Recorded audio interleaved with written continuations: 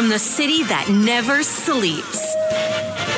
17 miles from Madison Square Garden, New York City. It's America at Night with Rich Valdez, America's favorite late-night talk program, featuring interesting guests from around the world and calls from across America. And now, here is your host, Rich Valdez.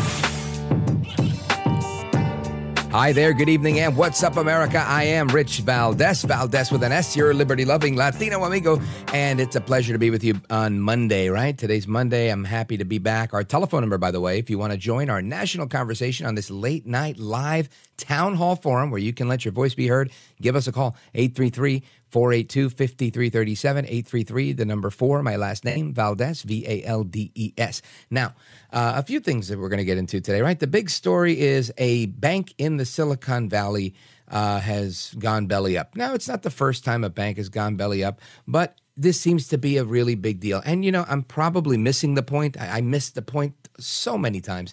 But every time anything happens in the banking world, the world of finance, whatever you name it, you know, it's always a big deal, right? I have a group of unofficial kitchen cabinet advisors to me.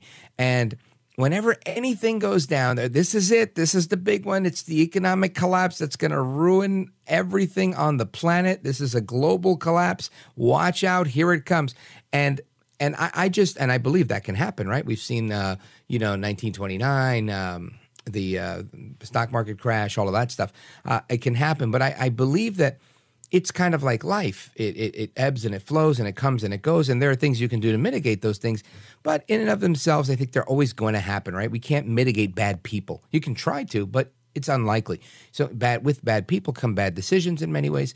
And that's what happens. But Joe Biden was out there making his commentary on these things. And I just want to say, I don't know that this is the beginning of some sort of entire collapse. And if it is, then maybe somebody will grab this clip of audio, a month from now, 2 years from now, whenever it is that it happens, and say, wow, that Valdez, he's so prescient.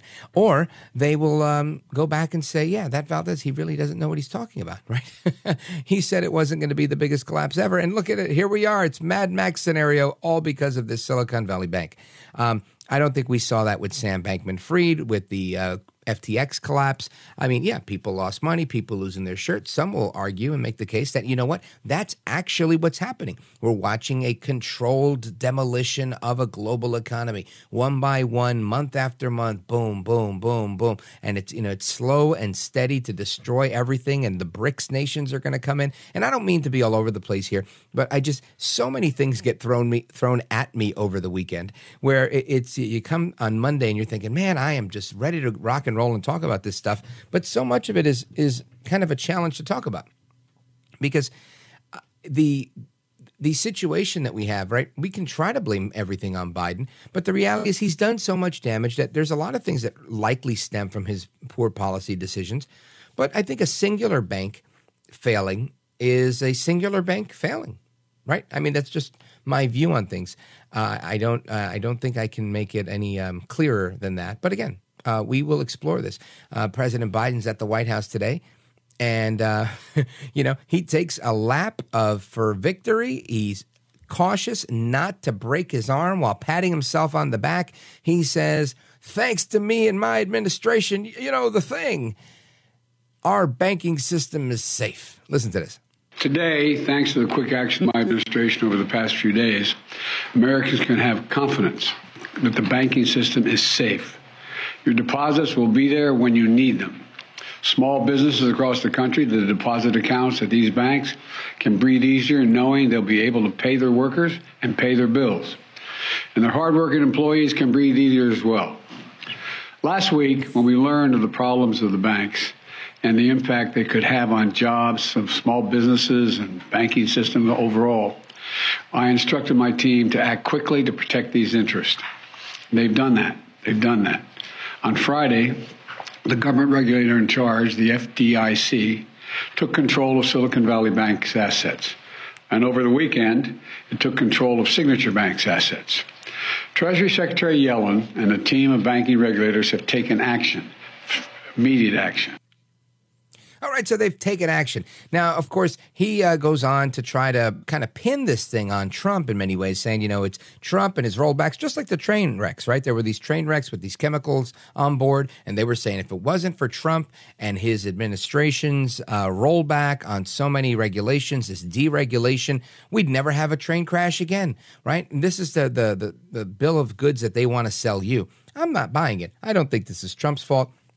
If it's anybody's fault, like I said, I'll give some partial fault here to Biden, but a singular bank, two banks, whatever it is, I'm not going to say that this is the end of the world. But again, if I'm wrong, sue me. President Biden blamed former President Trump for this, the collapse of this bank and FDIC stepping in. And one of the things that he said that's in the transcript I'm looking at says, during the Biden administration, we put in place tough requirements on banks like the Silicon Valley Bank and Signature Bank, including the Dodd-Frank law, to make sure that the crisis we saw in 2008 would not happen again. Unfortunately, this is Biden again, the last administration rolled back some of these requirements. So the bill exempting many from the Dodd-Frank Wall Street reform law called the Economic Growth Regulatory Relief and Consumer Protection Act, passed in the Senate in a bipartisan way back in 2018. The lawmakers cited concerns about small banks and credit unions, and that part there is reported by The Hill. So Trump then signs the bill into law after it passed in the House. Trump's team denied that the former president's actions contributed to the bank's collapse, and I would agree with that. It wasn't really a Trump policy per se, but anyway. Out of the control of Democrats and of the Biden administration, this is what we see, right? And this continues to happen because of what's going on in Washington. And they just want to say that it's because of this and because of that and because of everything else. But the reality is this is Washington at its best, lamentably. This is what we see. But a statement from Trump's spokesperson, Stephen Chung, he said this to the Daily Caller. He said, out-of-control Democrats and the Biden administration have continued to pathetically try to blame President Trump for their failures with desperate lies, such as the CCP spy balloons, the train derailment in East Palestine, and now the collapse of SVB.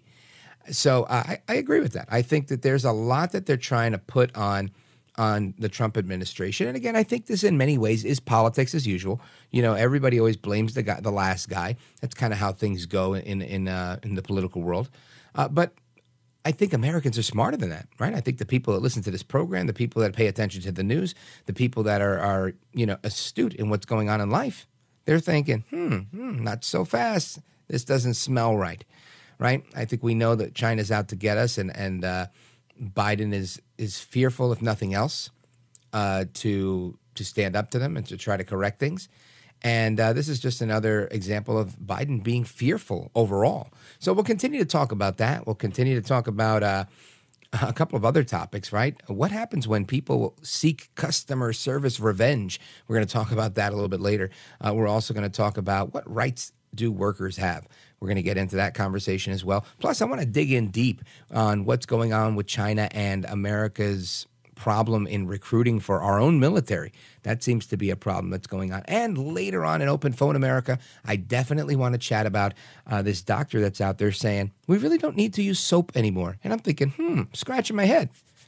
No soap? Come on, lady. Anyway, we're going to talk about that as well. Your calls and more. 866-505-4626 is the legacy line, or 833-4-VALDEZ if you want to chime in. Up next, scheduled to appear, is retired Lieutenant Colonel Jim Carafano from the Heritage Foundation. This is America at Night with Rich Valdez.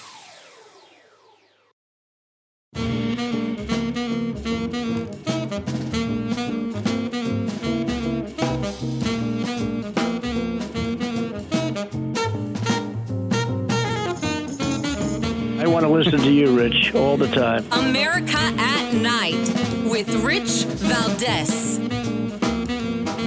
All right, America, welcome back. And I want to introduce our guest. He's Vice President for Foreign and National Security at the Heritage Foundation, retired Lieutenant Colonel Dr. Jim Carafano. You can find him on Twitter at JJ Carafano. Sir, welcome to the program. Hey, great to be with you. Yes, sir. So I wanted to speak with you because I know that you're an expert on all things national security, foreign affairs, and there's a few things that are out there in the world of headlines today that are, to me, they're of concern, right? I'm looking at NBC News, and I don't know how reliable this headline is, but it's from the news section. The Army is rebranding in hopes of attracting young people. And one Army official says that it's set a very ambitious goal of 65,000 recruits this year. And this seems to have been to be and have been an ongoing problem attracting new people to the U.S. military. You're a West Point man. What say you? Yeah, so I was in the Army for 25 years, and what's different today than it was, say, 20 years ago or something is today, over 70% of American youth aren't even qualified for military service. So, a lot of people say, well, we should just have a draft. Well, if you had a draft, it wouldn't make much of a difference because 70% of the people can't be drafted, whether that's because they have a high school education or they're overweight or they have diabetes or a health issue or something else. But so we've been drawing really for the entire post 9/11 period from about 30% of American youth. And honestly, even in wartime, that was not a problem because that percentage of the youth had a high propensity to serve. In other words, they believed in service to their country. Many of them were rural kids with high school education. So it's not like the military is full of people who can't get a job anywhere else. The Army, for decades, when we were constantly at war in Iraq and Afghanistan, was pulling in kids who were in a good economy, who could find jobs in other places if they wanted to, but they wanted to serve their country. What's the big difference now? And I think it's two things. One is it's always a sense of mission that you join the military and you want to serve because you believe in selfless service and you believe you're going to do something good for your country. And they look around and they say, we don't want to secure our border. We run away in Afghanistan after 20 years. Where's the service part of this really coming in? And the other thing is, and quite honestly, we just had an independent commission on this. So this isn't like a Republican-Democrat thing. I mean, we had independent experts that we brought in from many fields, and we did an assessment, and we came back and we said, yeah, this, whatever you want to call it, woke, or, pick your three-letter initials, DEI, ESG, CRT, these things are having an impact on people's propensity to serve. People are serving because they want to serve their country. They don't want to be indoctrinated. They don't want to be told what their political beliefs are. They just want to put the flag on their shoulder and protect others. And that, I think, is the most significant difference that we've seen in the last couple of years that's making it increasingly difficult for the military to attract the men and women that we traditionally do to round out the army. And then remember, we're having a harder time making numbers even as the size of the Army actually continues to decline in the post 9/11 era. Yeah, again, I said this was concerning, and I feel like I'm more concerned now after hearing your answer because we see more and more of the DEI and whatever and whatnot. And again, I don't think people are insensitive to others and the differences amongst us as people, but I think people are intolerant, if you will, to being told what they have to believe, when they have to believe it, and why they should believe these things if they don't really agree with that. And the other part of it is, I think there's at least there's a perception from the rank and file of people who don't serve, like me, that there's a systemic weakening of the military with this indoctrination to accept things like this push that they had a year ago or whatever to put women on the front lines, to accept transsexuals and pay for these transitions in the military. And I feel like this is really soured on a lot of people. Do you think that that's accurate, or is that just me? Well, it's interesting. Obviously, all of this is really anecdotal, but we talked to a number of young men and women who are actually in the military, and many of them will basically come back and say, look, we don't have time for this nonsense.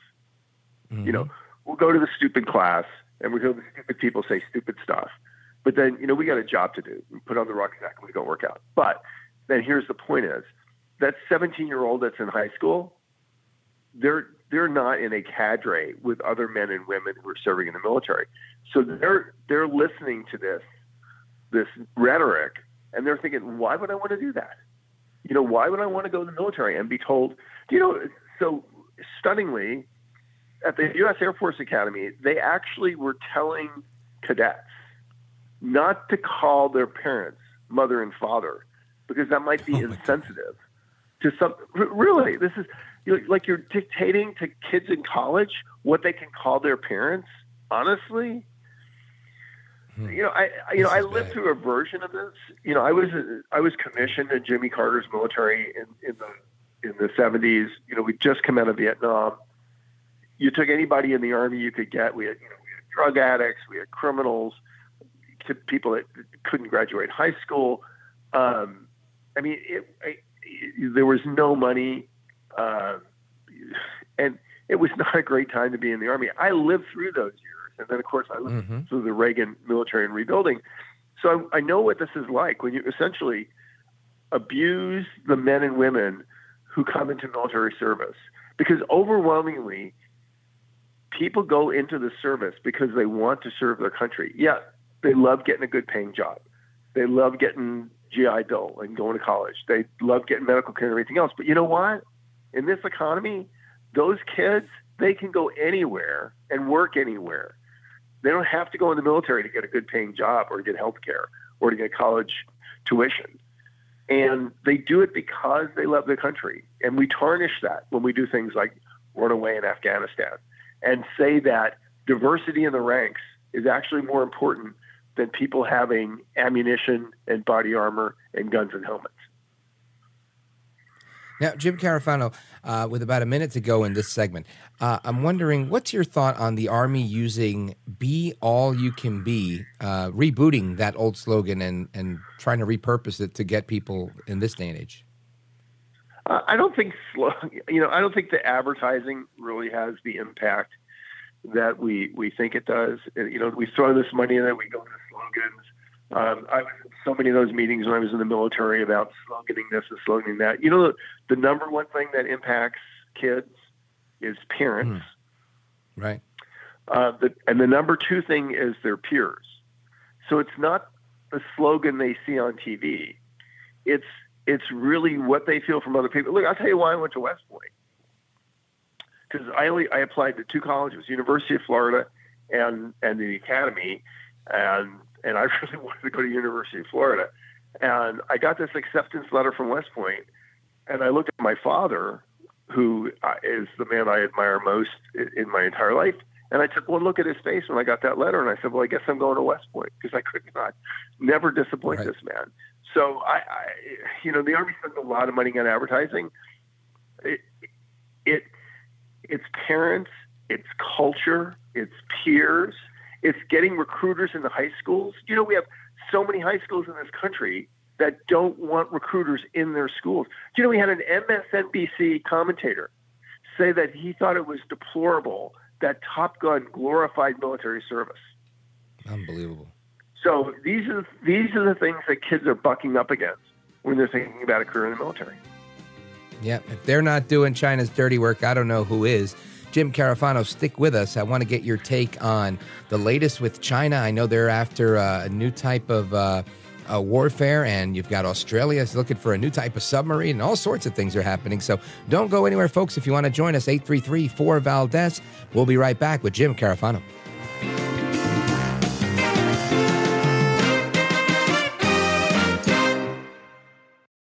Welcome to Talkville, the ultimate Smallville rewatch podcast. Title Transference aired October 27, 2004. Director James Marshall, writers Todd Slavkin, Darren Swimmer.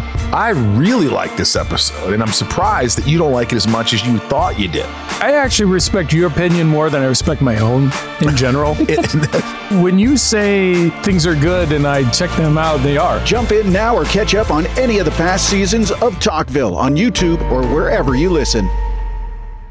Named one of the best personal finance podcasts, The Stacking Benjamin Show with Joe and his friends makes financial literacy fun. I got an email today from the lenpenzo.com HR department. I find it really interesting. I'm an employee of one at this company, but somebody from the HR department sent me an email telling me that I had a raise. If I just opened the attachment, I could see how much my raise was. Make sure you click on the links that are in there, too.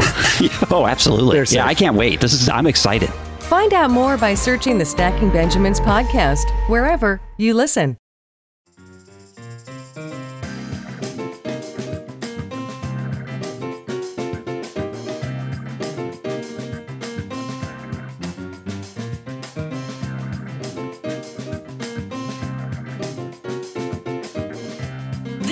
is America at Night with Rich Valdez.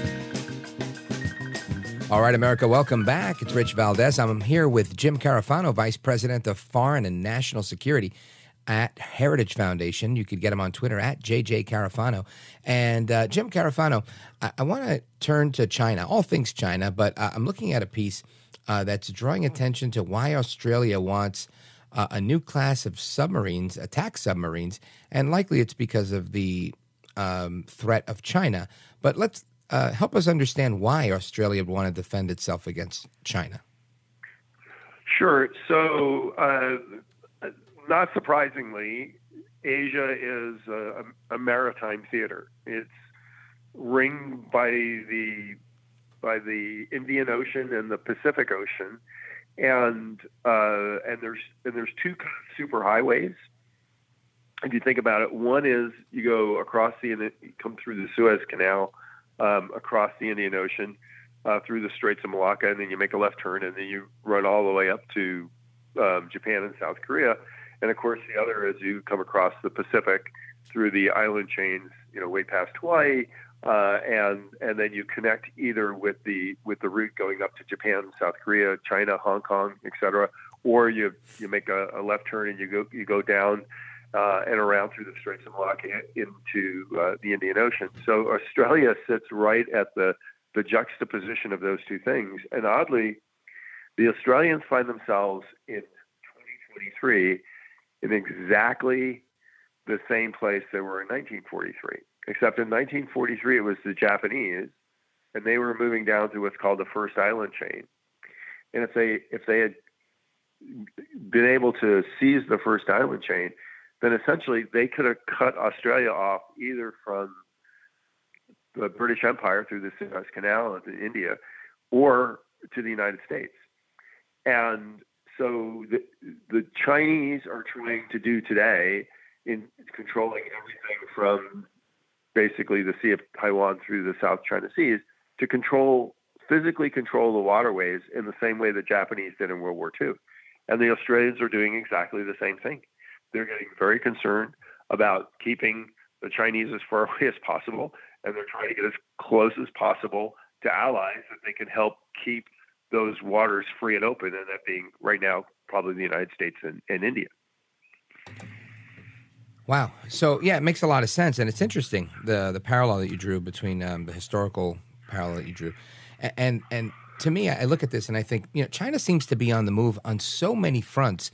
Do they really have the economic and military wherewithal to be on the move in Taiwan, Australia, their love-hate deal with Russia? Do they have this much prowess? Well, the answer to that is really it depends. It depends on how much pushback people are willing that they to give them. No, I mean, this is honestly, it is very same as in World War II. I mean, the Japanese, if you remember the first year that they, after Pearl Harbor, they ran amok and they were literally at Australia's doorstep. And the reason for that was people weren't fighting back, right? And so then the United States came into the war in a major way and turned the war in a different direction. So the Chinese are the world's second largest economy. They have one of the largest navies in the region. They have a global network of influence that they've been mustering for years, and they push very, very hard. But the Chinese are also not stupid. They tend to push where the door is open. So right now, for example, they're super aggressive in Africa and Latin America because nobody's really stopping them there. So when you say, can the Chinese really do all, is if people let them, and really Australia really is the case study. I know a lot of people say, well, how dangerous really are the Chinese? Well, the Australians were in a situation where they were afraid for years to say anything about China because China purchased an enormous amount of raw materials for them. They significantly contributed to the economy.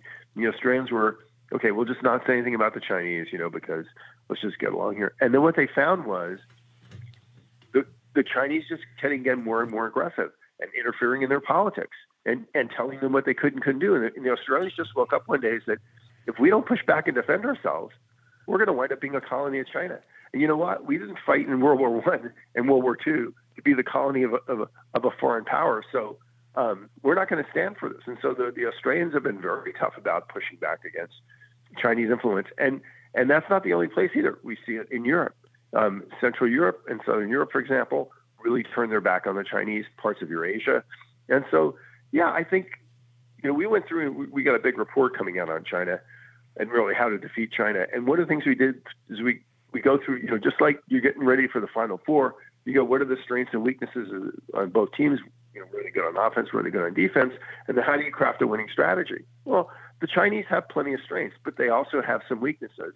And it's like, if you decide who's going to win the Final Four and not play the game, of course the other guy's going to win, right? But if you play the game and you fight harder than the other guy loses. And the Chinese they're just banking on everybody just letting them do what they want. And that's the biggest mistake we can make. I agree with that, and I think you've got to A, push back on the bullies, and B, I don't know if it's American arrogance or just me being a product of being raised in that Reagan era, but I feel like Americans have to always exert some sort of dominance so that they don't lose their place, whether it's an arms race for space, for anything else, and I feel like the current administration, the current policies we have really kind of abdicated that American leadership role. What's your take on A, my thought, and B, do you think that's actually happening? Yeah, I mean, look, we live in a world where everybody's not a nice guy. And if you don't look after your stuff, people are going to come after it. And I know that the response to a lot of people said, well, look, how about I just leave everybody alone, let them go after other people? But it doesn't work that way. If you're Russia or China or Iran, you know that the number one obstacle in the world to you getting exactly what you want was the United States. And then after you take the United States down, everything else is so they're coming after us. It's like the guy that says you don't get the bully gets to pick who he picks on, right? So these guys are coming after us, and they're not going to stop coming after us if we ignore them. Matter of fact, if we ignore them, they will go after us even harder. And so I think your assessment's exactly right. And it really gets to the problem of this administration. This administration is really kind of caught like the deer in the headlights, right? On the one hand, it looks that way. They want to pretend to be tough on China because that's what Americans want. But on the other hand, they don't really want to be tough on China. And the Chinese know this. And so they look for every opportunity they can to exploit this administration because they think that Biden, in the end, they think that Biden can be had. Do you think it's fecklessness? Do you think he's sold out financially? Or do you think it's just, the diplomatic strong-arming that they use, saying, we'll pull out our debt, we'll do this, we'll do that, we'll go to war, and he's just afraid? Is it a combination thereof? What's your take on that? Why the inaction? Yeah, it's a great question. Is he incompetent? Is he beholden to the Chinese? Is he just a coward? And the answer is, I don't know, but how can you tell the difference? Because, True. I mean, that's just that. All we can do is look at the outcomes, and the outcomes are the Chinese do not take this presidency. I'll give you a perfect example of this, the one that really nobody's talking about, but it really is kind of like the unbelievable example. Even as this administration reluctantly admits that, maybe COVID did come out of a lab, and maybe we can declassify the documents and everything else, and maybe China. This administration helped just negotiate a global pandemic treaty. It does nothing to address the problems that occurred in the WHO because of Chinese influence. Mm-hmm. It does nothing to address China's behavior. And as a matter of fact, it rewards China in the treaty. In the treaty, China gets to be treated like a developing nation, which means under this treaty, you have to basically, in the event of a global pandemic, you have to give them all your intellectual property on responding to the pandemic, and you have to give them money. So no, at least it does not punish China for the pandemic. It actually rewards China. And that was a treaty that this government negotiated. Right. And at the same time, it does nothing for the United States. I want to pull on that thread a little bit more, but stick with us. We got to take a quick pause here. 833, the number 4 Valdez, 833-4 Valdez is our phone number. Our guest, Jim Carafano from the Heritage Foundation. This is America at Night with Rich Valdez.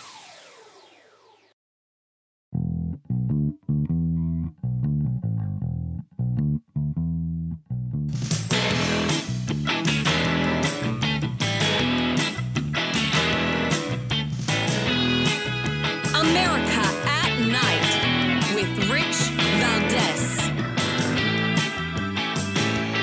All right, America, welcome back. It's Rich Valdez. Our guest, Jim Carafano, Vice President of Foreign and National Security at the Heritage Foundation.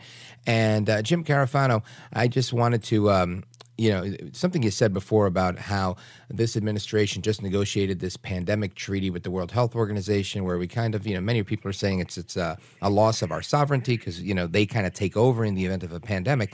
And you mentioned all the reasons why it was either, going soft on China or not being aggressive enough. But all I could think of in my head was how they're just not doing for the United States and how it's like America last, not to sound cliche.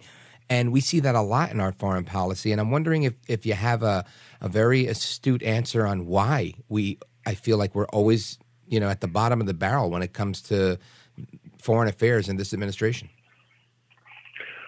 Yeah, well, I think there's a couple of different answers, and I'm not sure one of them is completely satisfactory, but I think they all pull together. The first is, look, there are a lot of people in this administration that don't believe in the United States of America.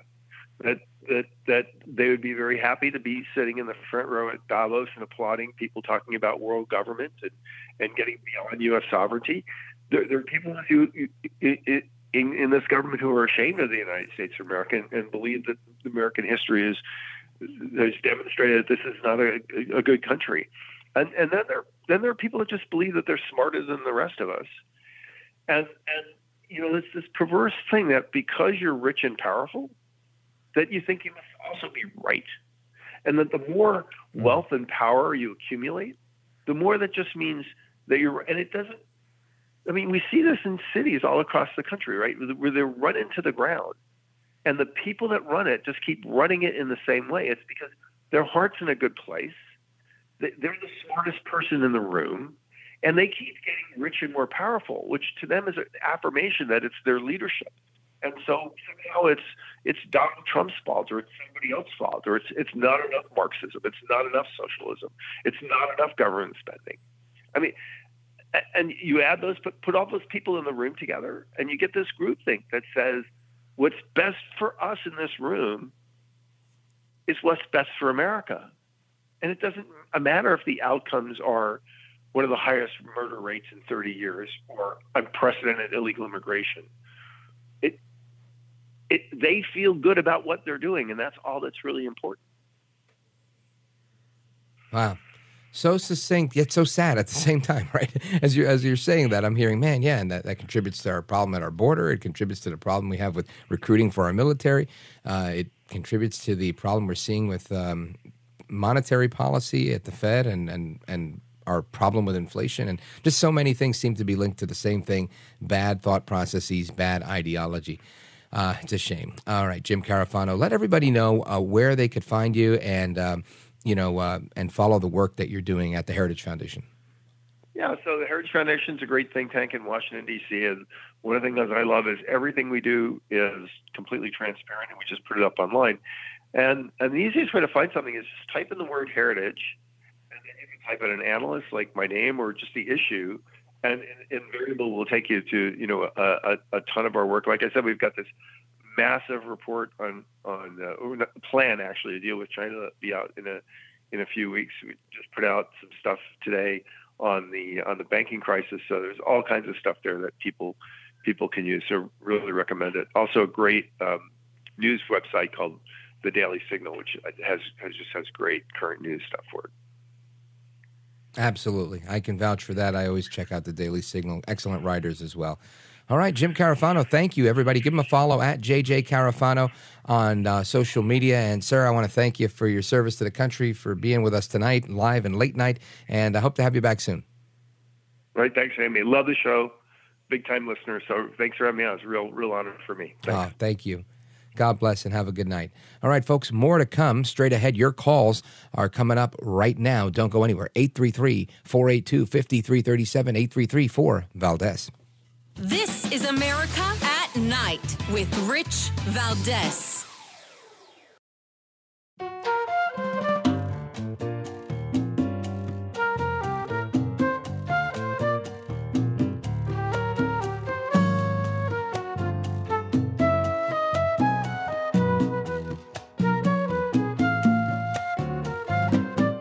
This is America. This is Night. This This is Rich Valdez. All right, so welcome back. And interesting conversation with James Carafano. And I wanted to just circle back, kind of like Jen Circle Back Psaki. Remember her? I do. I miss her. Peppermint Patty, by the way. I do miss her. Karine Jean-Pierre's not nearly as entertaining, to say the least. But I wanted to circle back with Joel Baboso Biden because he said a few things here. Right, let me see. There's actually a few clips I want to queue up. Let's do 3, 4, and 5. We'll start with cut 3 because he's working his way into blaming Trump at the same time making himself out to be the best capitalist in the world. Listen to this. Investors in the banks will not be protected. They knowingly took a risk, and when the risk didn't pay off, investors lose their money. That's how capitalism works. Now, he's not done there. Now, listen, I don't disagree per se on that, right? I think when you make any investment, I've made investments, right? I started off as a barber, as a teenager. Somebody made an investment in me. I paid them back. I kept investing. Things in the barbershop went good. I sold the barbershop. Then I got into the cell phone business. And that went good for a little while until the NASDAQ started to drop. I guess 1999, 2000, around that time. And yeah, I lost my shirt in that business. So I can tell you I've seen, the ups and the downs. And that is again, I would say that's the free market. It's not capitalism. And I don't mean to split hairs here. But, capitalism is a term that was not invented by you, me, Trump, or anybody else. It was a term created by Karl Marx. So I don't tend to refer to myself as a capitalist, even though, I guess in de facto I would say I am. But I would say I'm a free marketeer. I believe in a free market where there's liberty, where there's freedom, where people are free to do what they want with their wares, with their dollars, and what have you. But anyway, Biden continues, and he goes on to take his swipe at Trump. Listen to this. We must reduce the risk of this happening again. During the Obama-Biden administration, we put in place tough requirements on banks like Silicon Valley Bank and Signature Bank, including the Dodd-Frank law to make sure that the crisis we saw in 2008 would not happen again. Unfortunately, the last administration rolled back some of these requirements. I'm going to ask Congress and the banking regulators to strengthen the rules for banks to make it less likely this kind of bank failure would happen again, and to protect American jobs and small businesses.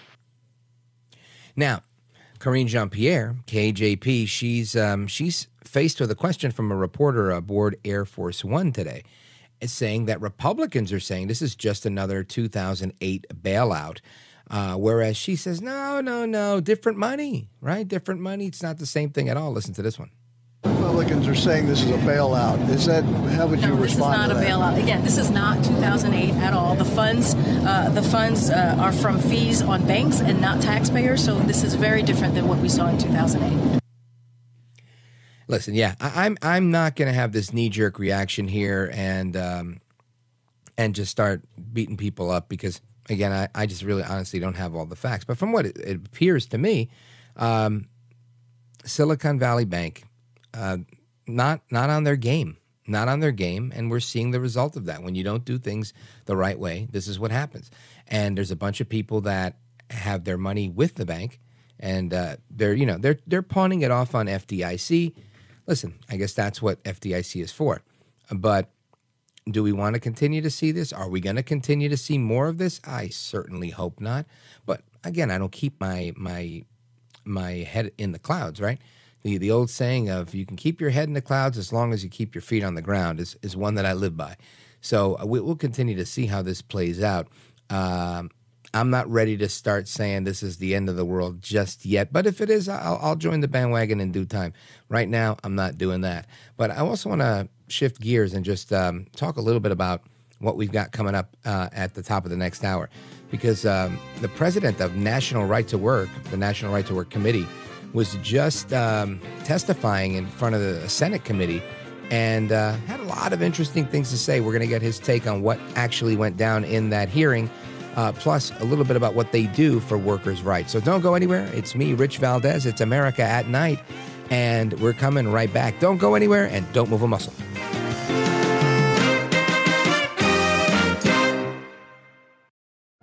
Hi there. Sorry for the interruption, but Are you enjoying this show on Google Podcasts? You should know that the Google Podcasts app is going away this spring. That's right, going away, gone as in no longer available. You can still enjoy this show elsewhere, though. Try out Spotify or Amazon Music, or maybe TuneIn is more your style. Whatever app you switch to, be sure to follow so you never miss the next episode. And thanks for listening, wherever you listen.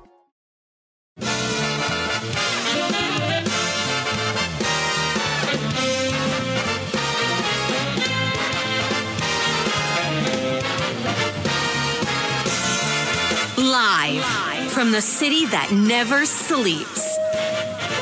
17 miles from Madison Square Garden, New York City. It's America at Night with Rich Valdez, America's favorite late night talk program, featuring interesting guests from around the world and calls from across America. And now, here is your host, Rich Valdez.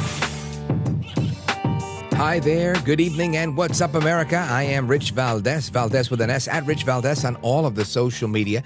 And our phone number, if you want to join the conversation tonight, is 833-4-VALDEZ, 833-482-5337. And a couple of quick headlines. BuzzFeed has seen a $106.4 million net loss in the fourth quarter. The company had a majority of its funds at Silicon Valley Bank. We'll talk about that as we move forward in the next hour.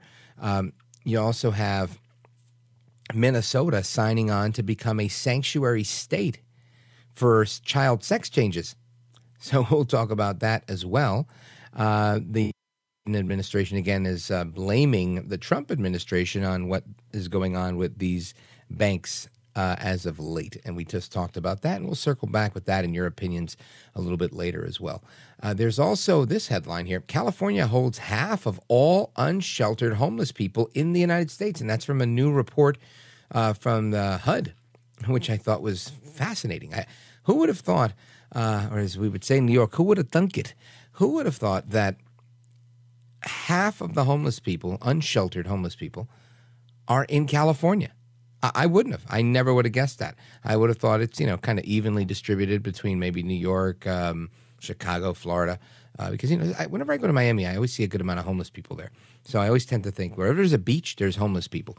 And it makes me think, do these people even aspire to work, right? Is there a willingness to work?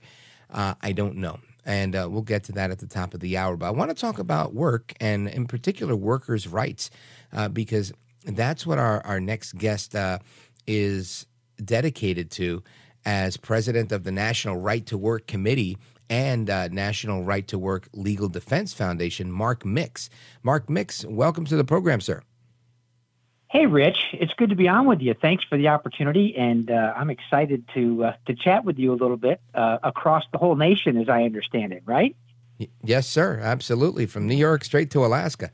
So I saw a quote here. I know you appeared recently in front of a Senate committee, and one of the remarks that you made, I have a quote here. It says, "The idea of individual freedom and choice is a fundamental principle of who we are as a country. Yet labor law destroys that fundamental volunteerism." Explain that to us. Yeah, Rich, it's really an amazing anomaly when you think about this grand experiment in self-government that's predicated on the protection of individual freedom and individual rights as articulated in the Bill of Rights. I mean, it's amazing that if we go back on a quick journey back to the 1930s, we find a United States federal government that used a significant financial crisis to dramatically expand their power over the American workplace. And what they did is they basically made labor policy, the labor relations between private sector workers and private sector employers, basically a award of the federal government. Previous to this, the states had their own laws, their tort laws and other laws about how employees would deal with their employers and vice versa. But the federal government, Roosevelt decided he wanted the federal government to basically dictate the terms and conditions of employment across the nation. And so They tried initially with what was called the National Industrial Recovery Act, the NRA, and that passed the House, passed the Senate, signed by President Roosevelt, and it went up on a constitutional question to the U.S. Supreme Court and was struck down.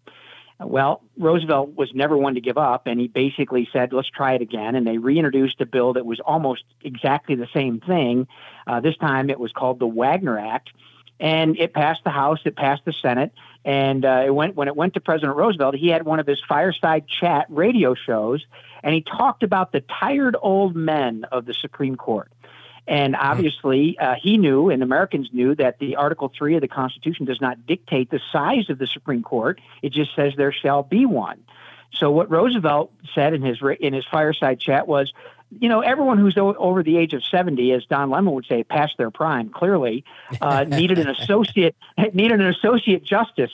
And at that point, Chief Justice Charles Evan Hughes and Associate Justice Orrin Roberts switched their votes from against this federal usurpation of individual freedom and states' rights, and basically said this was A-OK. And so in 1937, in this case, they decided it was now constitutional. And immediately, Rich, you can see just how dramatically increased union membership was across the country, because what they said is you could be forced to join a union, and not only could you be forced to join a private organization, but you would be forced to pay dues or fees in order to keep your job. So from 1937 to 1946, the union movement grew exponentially. And the predicate, the base of our labor policy, is one based on compulsion and force. It says that union officials have the ability to compel you to accept their representation, even though you didn't vote for it, didn't want it, didn't ask for it. You can be compelled to be forced to associate with an organization against your will. And we know that under the elements of common law, as you look at the elements of a contract, there has to be 4 elements. You have to have an agreement, a meeting of the minds. There has to be consideration. There has to be no duress, and it has to be legal. Well, labor policy violates at least 3 of those provisions. Unfortunately, it's legal based on this 1930s labor policy that literally says you can be fired from your job if you don't pay dues or fees to a private organization, i.e. a labor union. So that's how we got here, and that's what I was talking about at the hearing that Bernie Sanders chaired, was this idea of individual freedom and how the power of labor unions in this country has grown so out of control that they have this compulsory force unionism power. Well, that was a lot. Thanks for Sorry. encapsulating that. No, really. No, I actually appreciate it.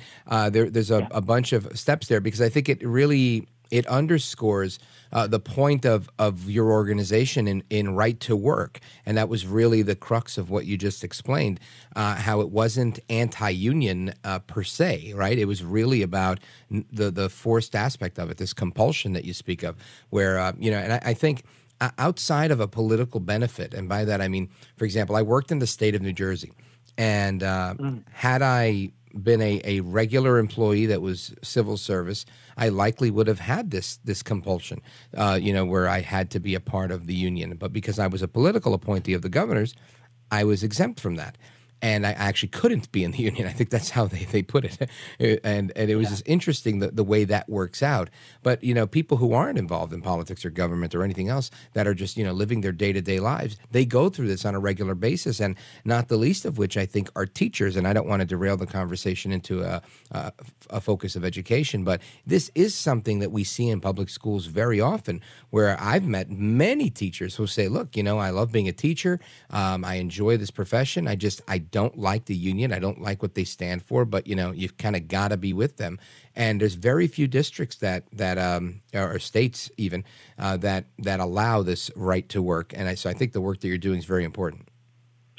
Yeah, Rich, that is obviously one of the places where the power of unions has manifested itself. Obviously, just recently, when you think about COVID, and you think about the shutdown of our government school system, and you think about, parents looking over the shoulder of their children at a computer screen where they're hearing and seeing what's being taught in the schools, and all of a sudden there is an immediate outrage that kind of spreads across the country. And it really started here in Virginia, in Loudoun County. I mean, obviously there were other elements of what happened out there as it relates to how the school board was hiding, basically criminal activity in one case, for example.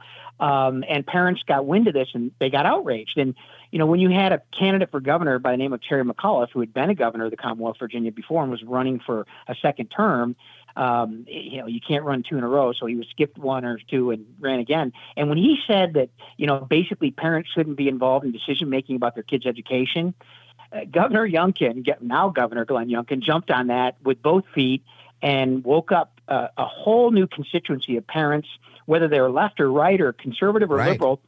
They were concerned about what was going on. And one of the things we learned about that, Rich, and to your point about New Jersey is probably one of the worst states. I mean, everybody up there, except for political appointees, is forced into union representation. And so Governor Youngkin jumped on that, and it became a real issue. And it continues to resonate today. And I think the educational system is going to change, but the teachers union is kind of the biggest manifestation of that power in action. When you see Randy Weingarten standing up, pounding the table and screaming her head off and talking about all these things that have nothing to do with reading, writing, and arithmetic, people get concerned. And that's one of the elements of the power of unionization. The good news, though, Rich, is that we won a U.S. Supreme Court case back in 2018, a case called Janus v. AFSCME. AFSCME is the American Federation of State, County, Municipal Employees, that said no government employee anywhere in America at any level could be compelled to pay fees in order to work for their government. And to your point, Rich, one of the things they said was everything that government unions do is political, and therefore it's political speech, and therefore it's protected by the First Amendment of the Constitution. So that's a big win, but that information has to get out to government employees and teachers across the nation. So thanks for bringing that up. It is important. Yeah, well, I think it is. Well, I want to remind everybody who we're on with Mark Mix, president of the National Right to Work Committee. And I still even haven't gotten my first question out, but I will. I promise I will.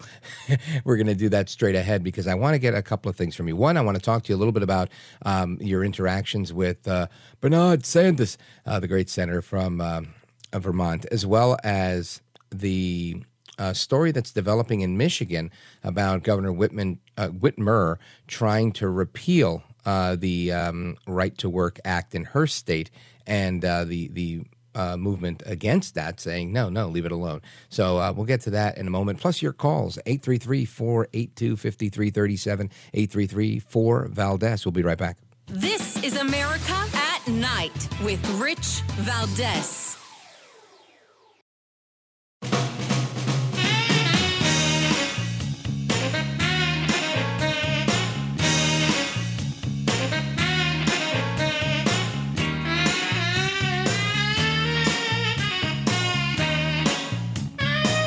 Well, thank you, Rich, and thank you for everything. I know you very well, and I listen, but I have a lot of people that listen, and they love your show, and I appreciate it very much. America at Night with Rich Valdez.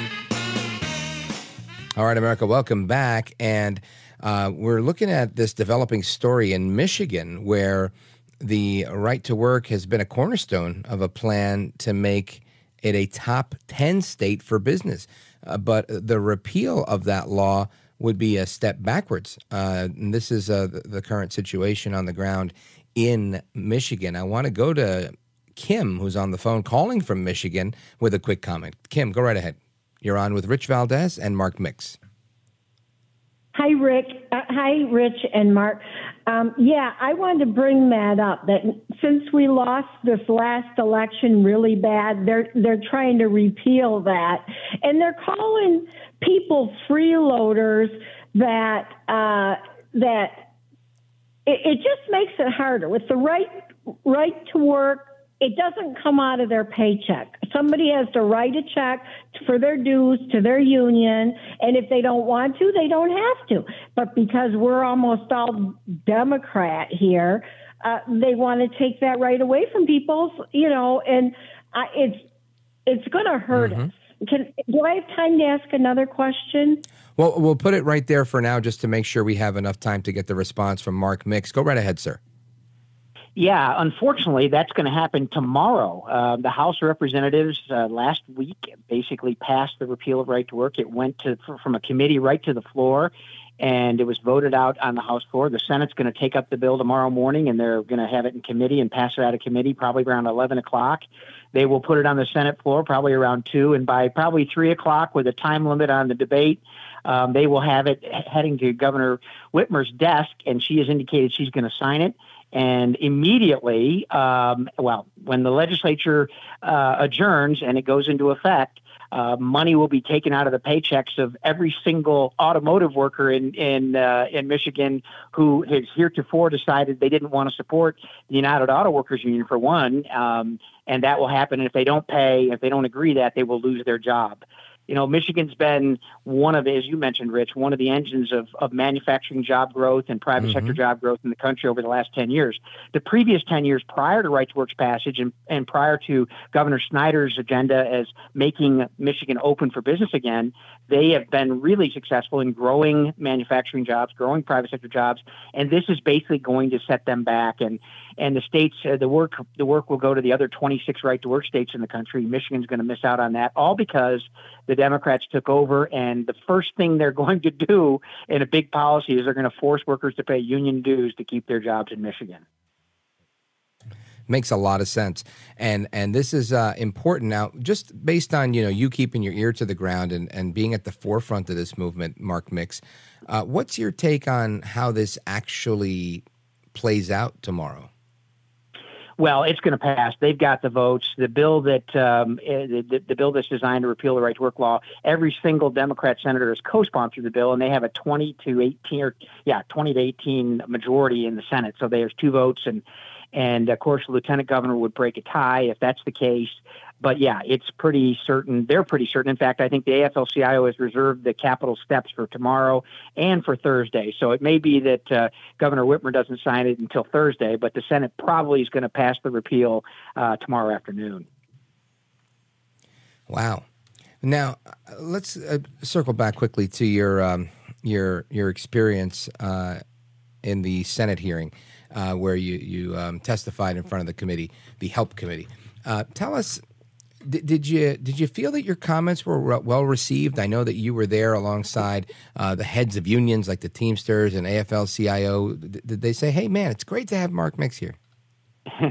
Well, no, probably not, Rich. I thought we made an impact, and we submitted testimony talking about the work that our foundation does on behalf of workers. We literally represent tens of thousands of workers who object to being compelled to pay dues or fees to a private organization they disagree with.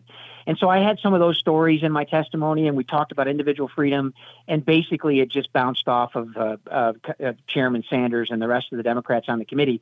They want to talk about repealing all the right to work laws with federal law, a bill called the so-called PRO Act that is alleged to basically protect your right to organize, which is already written into federal law. It was written into that federal law we talked about in the first segment about the Wagner Act and the National Labor Relations Act. So it's just about power and it's about money. Rich, unions are a $25 billion a year business. They invest literally billions every 2 years in politics, and you might be able to guess which party benefits from those billions of political spending. Yeah, and their allies in the media, which leads me to, I guess, my next question, perhaps my final question, given the clock. But I'm going to guess, and maybe I'm wrong, and I hope I am, but I know that I saw that you had your testimony just recently in Washington. I said, that's a topic we should probably discuss. It's not one we hear about often on the news, and we should probably, get a better sense of this. Did any of my counterparts in radio or even print journalism from the New York Times or the Washington Post, did anybody contact you to do an in-depth interview on this topic? No, they didn't. And it's because we got overwhelmed by an argument between Senator Mark Wayne Mullen of Oklahoma and Sean O'Brien, the Teamster president. Those two had a pretty big oral argument, and Bernie Sanders almost broke the gavel trying to get them to come to order. They were arguing back and forth about lots of things. Senator Mullen was, talking about, why do you need to force people? Why do you do this? And Sean O'Brien objected to that line of questioning. So that was really the storyline of the hearing. That got most of the press. But no, Rich, to your point, this is something that the big establishment media doesn't want to talk about because they know that 8 out of 10 Americans believe it's wrong to force workers into a private organization or pay union dues in order to get or keep a job in America. I mean, it's just wrong. All right, Mark Mix, president of the National Right to Work Committee. Keep up the good work. I appreciate it. Hope you'll be back soon. Thanks, Rich. Appreciate it. You bet. All right, America, more to come straight ahead. We're going to talk about what happens when customers leave bad reviews and customer service revenge. Don't go anywhere. It's America at Night with me, Rich Valdez.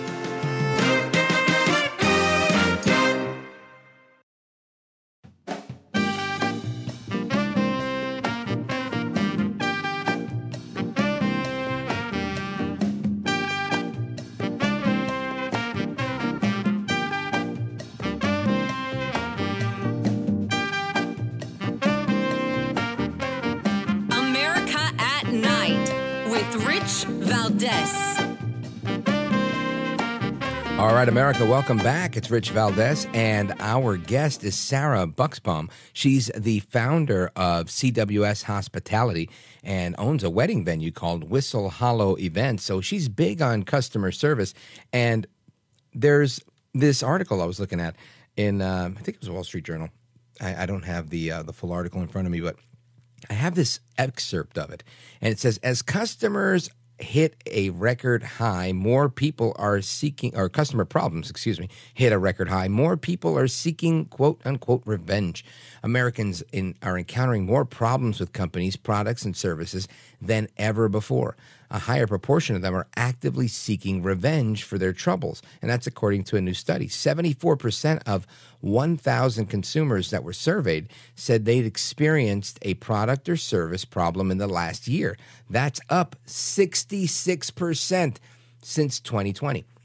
Now, actually, in 2020, the last time the study was conducted, and 56% in 2017. Only 32% told researchers that they'd experienced a problem in 1976, and that's the time prior to that when a similar study was conducted. Now, that's interesting to me because it makes me think that, you know what, people were probably more patient back then, and people didn't have such a hyper focus on, the customer is always right, and getting their way. And I can tell you this is something I experience personally all the time because, I think I have an expectation. I've run businesses. I have a radio show, right? And let me tell you, this isn't the easiest thing in the world. I don't mean to, woe is me, this is difficult, but I'm just saying that we have sponsors that we have to keep happy. We have affiliates that we have to make sure we provide an entertaining and informative show with guests that bring something to the table where there's hundreds of radio stations playing this program, and if they think it's boring, they can get out at any time. So I think, I look at the reviews. I get reviews every day. I just look at my Twitter comments, just look at all the comments on me. Many of them are means. I don't pay attention to it, but I look at it. I try to be constructive about it. And I said, you know what? I want to get to the bottom of this because, listen, I am no stranger to writing a bad review if I get bad service. So I said, let's get an expert, and we've got Sarah Buxbaum. Sarah, welcome to the program. Thank you so much for having me. Oh, it's my pleasure. So I want to get to the bottom of this because I think a lot of people go through this. And I could tell you, look, I like to travel every now and again. I shouldn't say that. I like to go to different places. I hate the traveling aspect of it, but I like to be in different places. And I always look at the reviews on the hotels because, again, I think if you're going to pay to sleep somewhere that's not an Airbnb and, not a Roach Motel, then you should have an expectation that is, whatever it is, right? And if the place doesn't meet your expectation, then it's on you because it's your money and you're exchanging your money for that expectation. And hopefully there's a fair exchange, but sometimes it isn't, right? And I just stayed at a really nice Marriott. And I could tell you, I usually like my Marriott stays, but I could tell you this one, I wasn't really thrilled. And it was a great place, but it left not a lot, but enough to be desired that, I might leave a review. But I wanted to get your take on this because obviously, you're putting together some of the most intimate and special and memorable events in people's lives, like weddings and whatnot. And you have a storied history beyond that. And I'm just curious to know, I know that there's people that are saying, be critical of this negative review. What's your take? Yeah, I do think I agree with you 100%. When it comes to we're paying a lot of money for a service right now or an experience or a meal or whatever it is, and it should be good. And this is a two-sided problem with society right now, with the consumer is not always right, and it used to be like that. And when I worked in hotels, I was always taught, doesn't matter, they're always right. And I'm like, they're not. This is not the way this is supposed to be. So that's one side of it. And then the businesses need to have some accountability too. And I mean, we were out to dinner tonight at P.F. Chang's, huge restaurant. It was the worst service, worst food, the most expensive food. They didn't even smile. They didn't say thank you. They didn't say anything. And I'll never go back there again. Now, I'm not going to go leave them a bad review because the people who matter aren't going to see it. So we just won't give them our business anymore. And that's where the internet is kind of making things interesting all the way around, because there should be accountability from the person that you're spending money with, but there also needs to be some accountability from people. And hiding behind keyboards and computers and bullying people, especially small businesses, is what makes me the most mad. But, you know, it's a different world we live in now. And it's just, people need to realize all the way around what's going on. I think that's a fair point.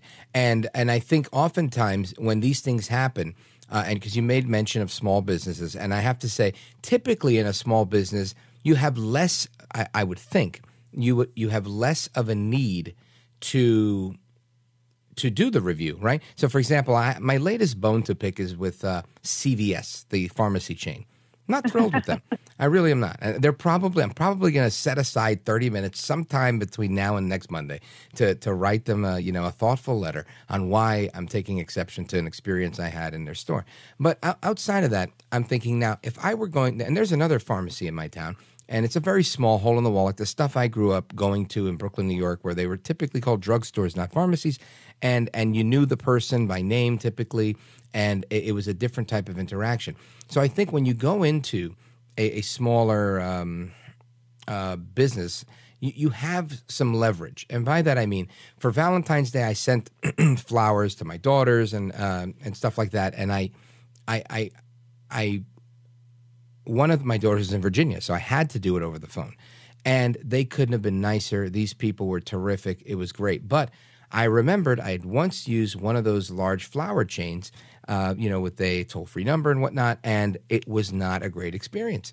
So I said, you know what, I'm not going to do that again because it didn't work out right. So I went, the extra mile, Googled something that was in her town, a florist in her town, and it worked out great. They were super. Then for the other daughter, I said, okay, let me go to some... rather than call, I said, there's some places here on Main Street in my town. I'm going to go over there and physically inquire. And then I asked, and they had some terrific prices. However, they said, no, we don't do deliveries.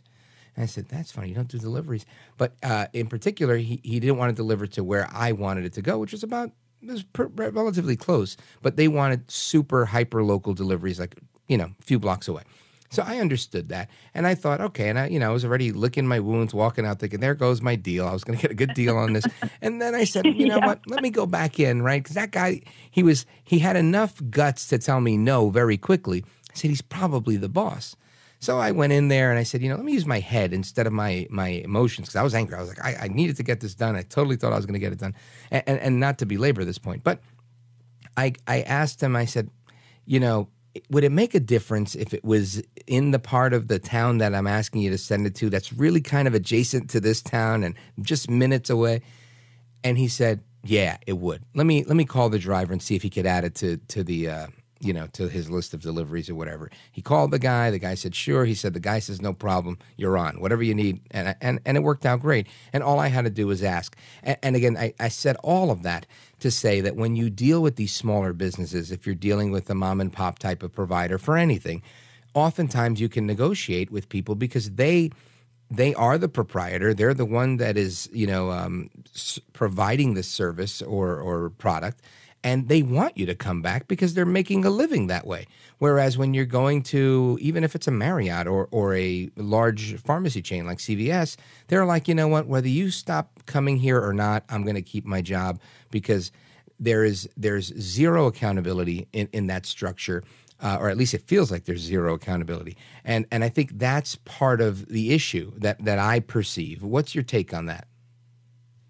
Yeah, I agree with you. I mean, I'm always talking about supporting small businesses because, well, for multiple reasons, but one, you're going to get a much better experience because most likely that's the owner behind the register. That's not somebody that, works a corporate job. They genuinely care about their customers. They care about the quality. They care about giving you something that's worth you sharing. So, that's what grows our businesses is word of mouth. Most small businesses. Yeah, of course. That's how we grow. And so we care more. And I've been self-employed for a long time. And, my hospitality company just acquired Whistle Hall of Events, which is a wedding venue. So I'm in this all the time. And then we also acquired Endless Catering, which we cater all over across 2 states. And luckily the previous owner, she was so good at building these, taking good care of her customers. So when my company acquired them and I just took it to the next level and I just took what she did and just put my little special touch into it too. And with our amazing team, but that's what people love to hear. I mean, that's what they want. They want people who genuinely care. And it's so important. And these big companies, like you said, CVS, Marriott, I worked for the Sheraton. I hope that I did a better job than whoever served you at the Marriott.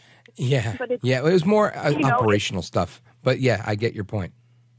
Yeah, I mean, small businesses, we just have more skin in the game, and Sarah, I don't want to interrupt you. I want you to finish that thought, but I got to take a pause here, so we're going to come right back to you. Sarah Buxbaum, founder of CWS Hospitality, and CelebrateWithSarah.com. Don't go anywhere. This is America at Night with Rich Valdez.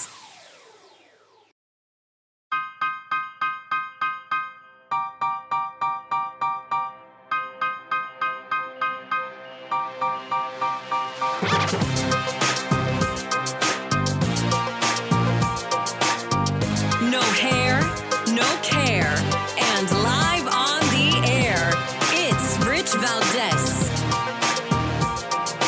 All right, America, welcome back. We're on with Sarah Buxbaum, founder of CWS Hospitality, and her website is CelebrateWithSarah.com.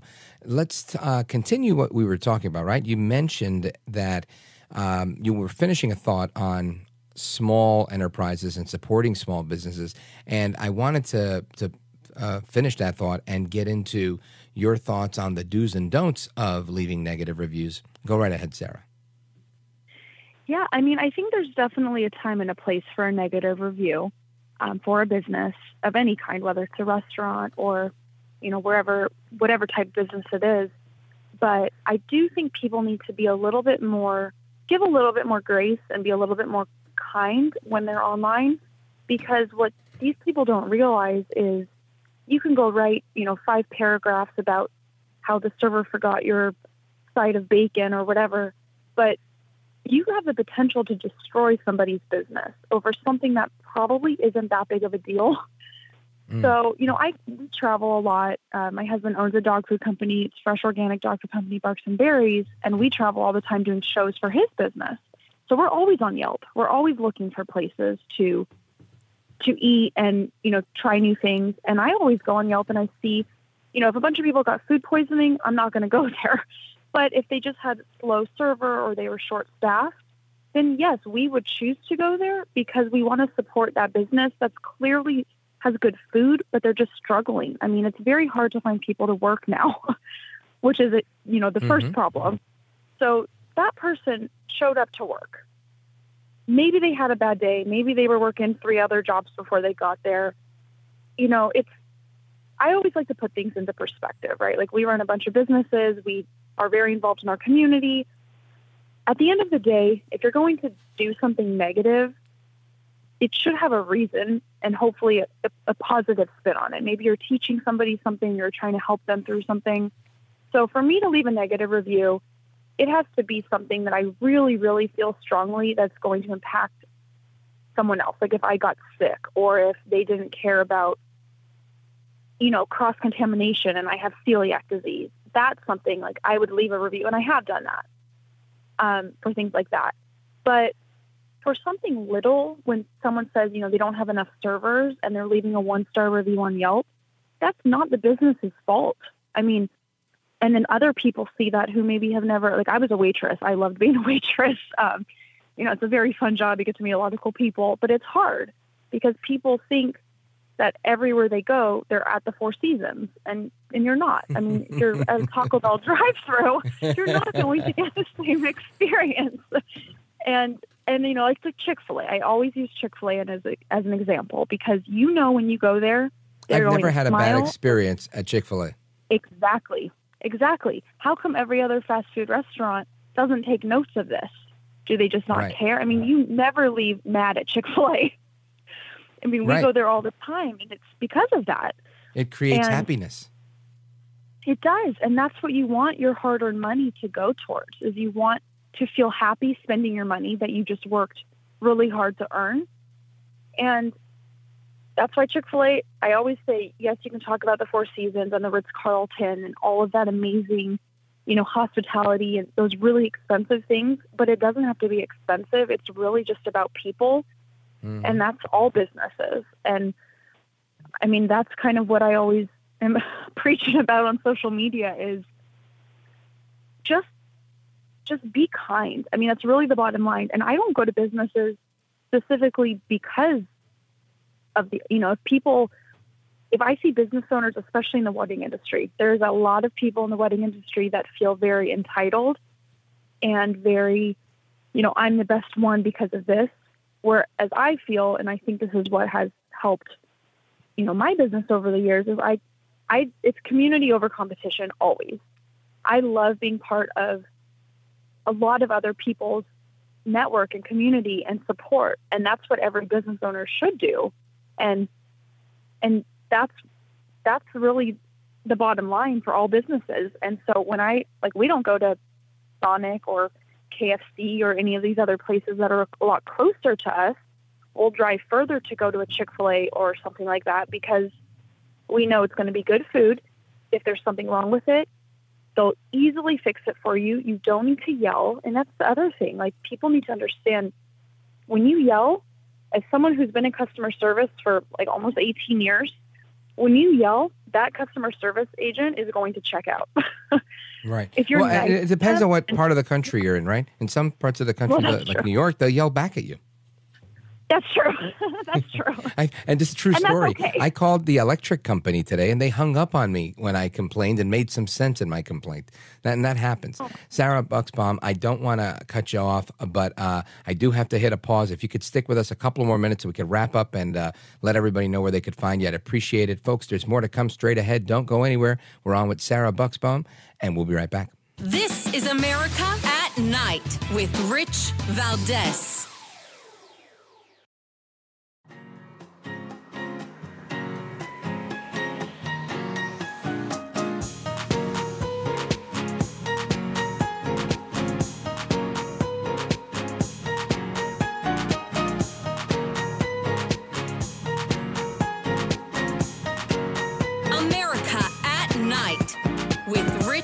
Valdez. All right, America, welcome back. And when all else fails, focus on the golden rule, right? Sarah Buxbaum tells us we have to be kind and we have to have grace. When thinking of leaving a negative review, I will take it into consideration. But again, I will shoot from the hip if you get fresh. Don't get fresh with me. Sarah Buxbaum, I want you to let everybody know how they can follow you and keep up with all of the wonderful things you're doing with these businesses. Oh, thank you so much. Instagram is the best way other than our websites, but Whistle Hollow is our wedding venue, and that's on Instagram, Facebook, and our website. And we also have a catering company, which is called Endless Catering, and you can find that on Instagram, Facebook, and our website as well, which is endlesscatering.com. And then the other company that we do, my husband's company that I do a lot with him too, and that's Barks and Berries, and that's a fresh organic dog food company. So we're really involved in everything. And then my main brand is Celebrate with Sarah. And so that's my website, celebratewithsarah.com. I also have an Instagram that's Celebrate with Sarah. And people can message me. I do all of the Celebrate with Sarah stuff myself. So I love reaching out to people and hearing what people have to say and sharing any tips that I can. Outstanding. Well, I thank you for giving us a dose of common sense. If you leave it to me, we'll be shooting everybody down, saying, I didn't like this and I didn't like that. And I try to be judicious in doing that. I realize, I've made mistakes in the past too. But some things are, for me, if it's an operational issue or a systemic issue, I'm definitely going to point it out. Sarah Buxbaum, thanks for being with us. I appreciate it. Thank you so much. You bet. All right, folks, more to come straight ahead. We're going to get to your calls and more. If you have a customer service nightmare, I'd love to hear it. I'd also like to know, what useless information do you know?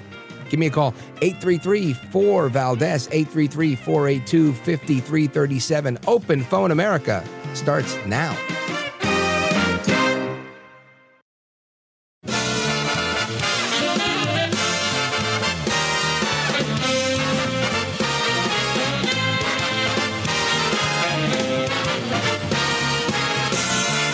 Live from the city that never sleeps. 17 miles from Madison Square Garden, New York City. It's America at Night with Rich Valdez, America's favorite late night talk program, featuring interesting guests from around the world and calls from across America. And now, here is your host, Rich Valdez.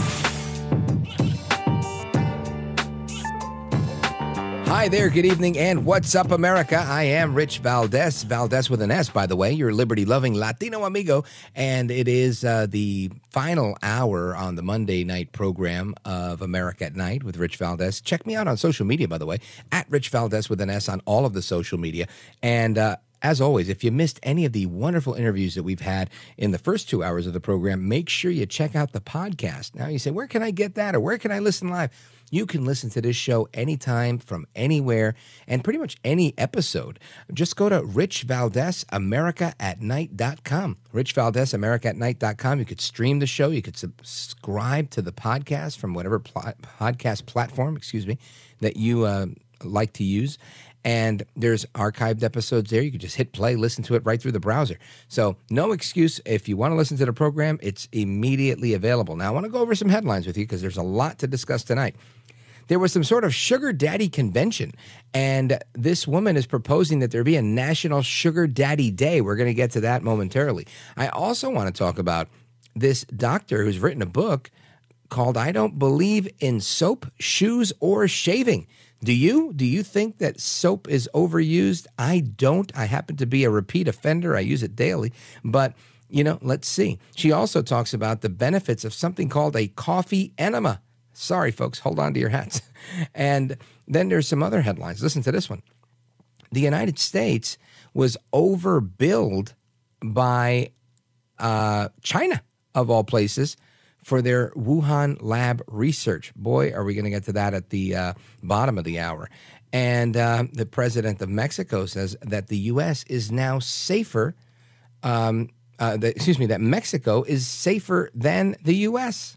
Of course, this comes on the heels of 4 Americans being kidnapped and 2 of them being murdered while they were in Mexico.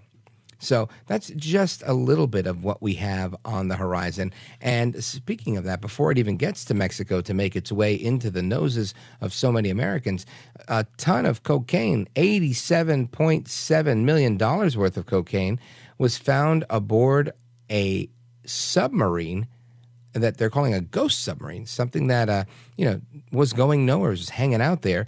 2 dead bodies were on board this submarine, and that was found off the coast of Colombia. So we're going to get to that, as well as your calls from all across America. 833-482-5337 is our phone number.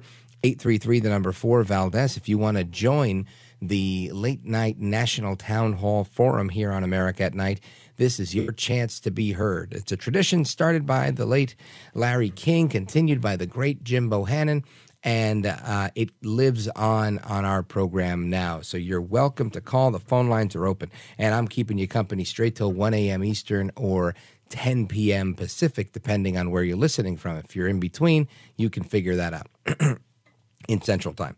Now, I wanted to jump into this story about the...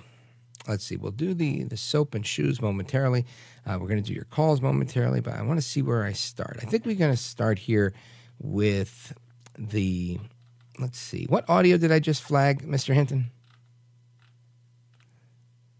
Yes, perfect place. Listen to this. You know, you've been vilified on the far right. I know you know that.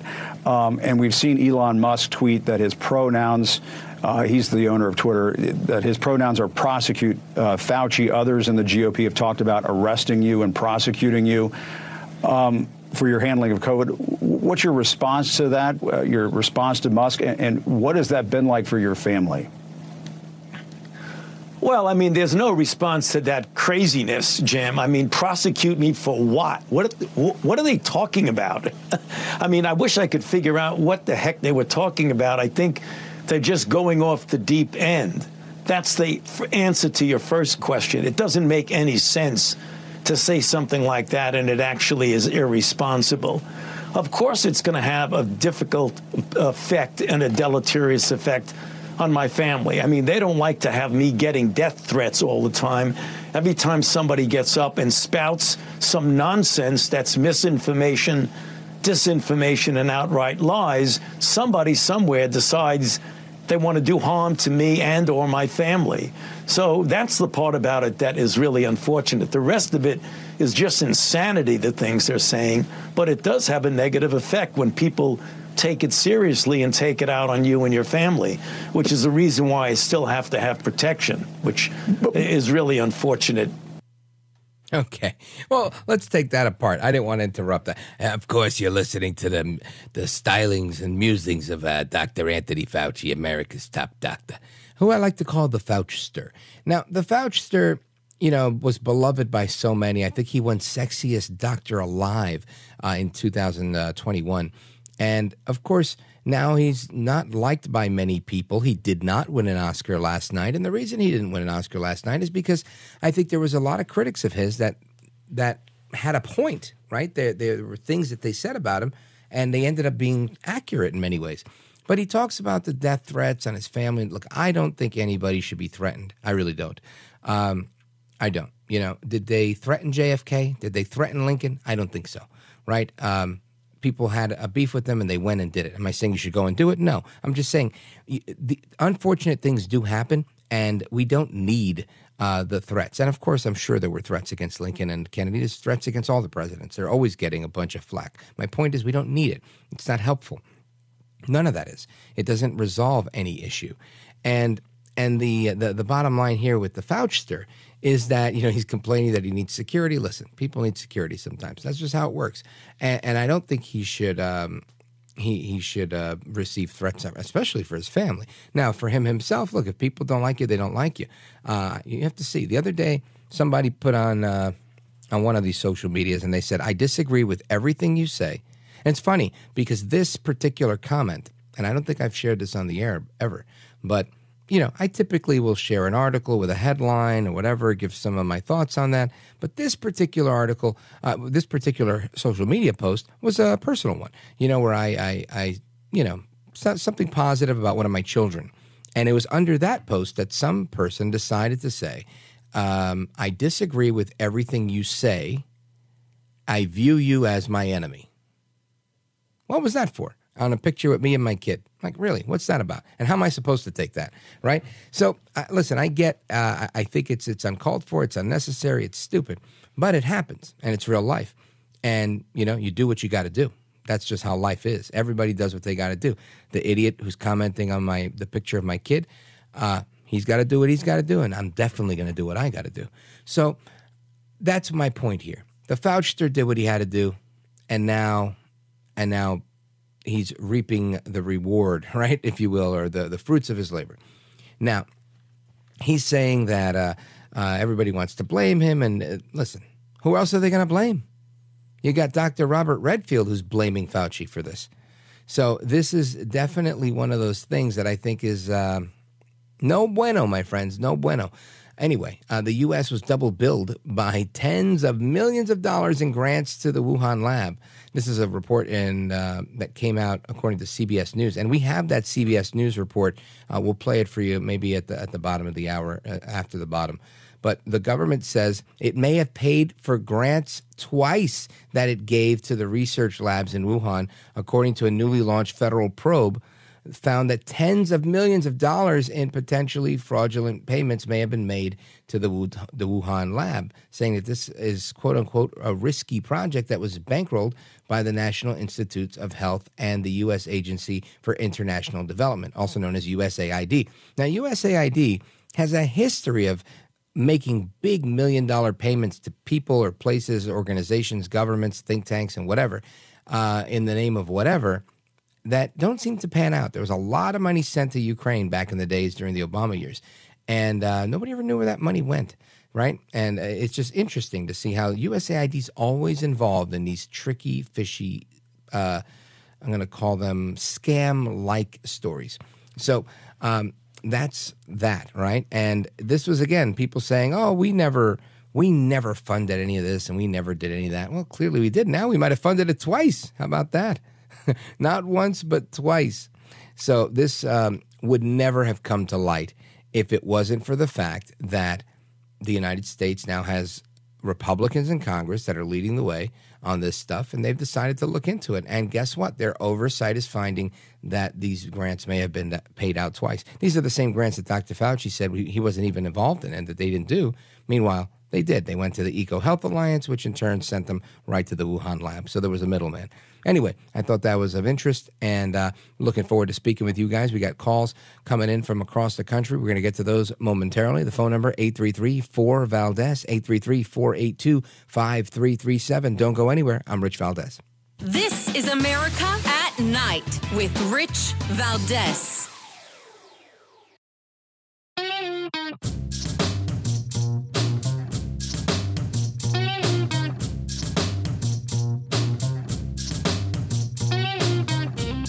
Now, 833-4-VALDEZ. That's 833-482-5337. 833-4-VALDEZ. That's Valdez with an S. All right, America, welcome back. Just want to give a quick shout out to some of the loyal callers that have called over the years. Chris in Santa Clara, big shout out to him. Nice guy. Billy in Dallas, he's great. Love that guy. Who else we got? Gil in Manila, Philippines. Another one, faithful, loyal. Pat in Sedona, Arizona. Just big shout out. So many great callers. I would thank you. We're going to get to your calls momentarily. Paul in Zanesville. Sue. I mean, you name it. There's just so many. Let us go to the phones and check in with our buddy Ed from Pittsburgh on KDKA. Welcome, Ed. You're on with Rich Valdez. Go right ahead. Hey, how are you this evening, sir? Wonderful, sir. Thank you. Yeah, I had called earlier, and I'd hoped to speak to your guest who was, against the unions. Well, he was against the union forcing people to pay union dues if they didn't want to be a part of a union, just to have a job. Yeah, but the funny thing is, those people that don't want to pay union dues, when they get in trouble, all of a sudden they want the protection, they want the equal benefits that they didn't pay for. Can you cite like a court case or a recent? I mean, because I only know from my own experience. I never wanted any union protection. I mean, my family's been union for 80 years. My father worked for the railroad. My mother worked for a department store. Sure, but I'm just saying the people that want union should get union, but the people who don't want to be part of the union, I don't think they should be forced to pay dues. And likely, if they're not paying the dues, then they're not going to ask for a union. They're not going to call their union rep, right? They're going to do what they got to do, call a lawyer, do whatever they got to do. I haven't seen any cases of people wanting to do that. Is there like a major movement of people saying, "Look, I want union protection, but I don't want to pay"? Yes, like where I work, people are like, "Well, we don't want to join the union," and we'll say, we're required to. We're in Pennsylvania still, and we tell people that we have what we have because we've been union for 125 years. Well, I don't want to pay 2 hours of my wages a month for protection, but all of a sudden, when that person gets in trouble, they're the first ones. Where's the union? Where's the union? Where's the union? When they feel that they're being slighted Where's the union? Where's the union? Where's the union to protect me? Yeah, well, I got to agree with you, Ed. You can't have it both ways, right? If you're going to look for the, imagine if I just look at it like, imagine if you don't want to pay taxes, and then you call the cops and they're like, hey, I got no cops. I didn't want to pay taxes, or I wanted to defund the police, and now I need the police, and they're not coming. You just can't have it both ways in life. And those situations are not real. Of course, it's a hyperbolic analogy that I'm making. But yeah, I agree with you. Look, if you are a union guy and you're pro-union guy, and by all means, take advantage of your union. My only issue is, I say, for people who don't want to be part of a union, just, they should have that right to work without part of a union. And with that right comes the right to not receive protection from the union, to not receive representation and everything else that comes with being a part of that union, because that's what you rejected with your right to work. And I think that makes total sense. I mean, I agree there are jobs that should not be union, but, everybody wants a level playing field. And, unions have created the level playing field and created a living wage and benefits and, the 40-hour work week. And then, but the people in the right to work, they're the first to cry, oh, they get this, but, the union has this. Why don't I get this? Well, you didn't want it. Then yeah, well, listen, I support what you're saying. I don't know that the right to work people, I can tell you, I support right to work, and I really do. I've never been a part of a union. I've never tried to become a part of a union. And I know if I was ever in a problem, I'd call my lawyer. I wouldn't call the union. But I get it. And you're right. There's a lot of jobs where union protection is important and required, especially in Pennsylvania. 100%. I agree with that. I think a lot of this stuff is focused mainly on public sector unions, not certain trade or labor unions. But bottom line is, I think if you're forced to pay, then hey, get all the benefits in the world. But the real point here is, should people be forced to pay if they don't want to be a part of it? And that's the part that I guess is up in the air. For me, it's no. If you don't want to pay, don't pay, and don't be a part of it. It's that simple. It's a free market. Anyway, thank you, Ed, from Pittsburgh on KDKA. I appreciate it. Godspeed to you and all the work you're doing, and your family who's been in this labor business for 80 years as part of a union. Let's continue and go to Matt in North Carolina, listening on 107.1 FM. Matt, go right ahead. You're on with Rich Valdez. Welcome. Hello, Rich, the new king of late night talk radio. Oh, very kind of you. How are you, sir? Very good. I heard, I'll get to the point in a minute. I heard the Northeast is going to get hammered by a big bad storm. But I wanted to say that I believe Fauci knows he's guilty, but he's just scared now. What's your opinion? If I'm allowed to have an opinion on that, which I am and I will, I'll tell you this. I believe that Fauci and every other bureaucrat in Washington is an expert in making rules so they know how to break the rules. And that's my bottom line on this guy, right? So there's a reason why Fauci didn't say, we're going to go ahead and do gain-of-function research. And that's why he went to Congress, said, we would never do such a thing. We're not involved in gain, because he knew that would not be cool. So he conveniently leaves out the fact that, but his organization, the NIH, they were giving millions of dollars in a grant to the EcoHealth Alliance, which was then in turn giving it to the Wuhan Institute of Virology. Now, what's funny about this is that what Fauci can always claim plausible deniability, right? It's typical government 101, where you just go, oh, well, we didn't fund them. We funded those guys. If those guys are going to, in turn, donate to here or whatever, well, that's on them. We weren't aware that was happening. And I didn't purge on myself. I'm a saint. I am the science. And that's Fauci, right? I am the science. This is you're not doubting me. You're doubting the science. And this is his whole angle. So I'm with you. It's not that they know they're guilty. They think they can never be guilty because they've figured out how to break the rules without ever breaking the rules, if that makes sense. What was that funny name you called him earlier? I didn't write it down. Oh, the Fauchster. The Fauchster. Because he talks like that. He's the Fauchster. The Fauchster. My paisan, my brother from Brooklyn. Anyway, Matt, I appreciate that. The music means they're kicking me out, but I'm coming back. I'll be back right after the next 3-minute break. We're going to go to Connecticut and other calls that are coming in. 833-4-VALDEZ, 833-482-5337. And again, we're going to play that audio of this woman, the doctor who says, I don't believe in soap, shoes, or shaving, and she thinks coffee enemas are a good idea. Yeah, you heard that right. Don't go anywhere. It's Rich Valdez, America at Night. Open Phone America. Your calls and more coming straight ahead.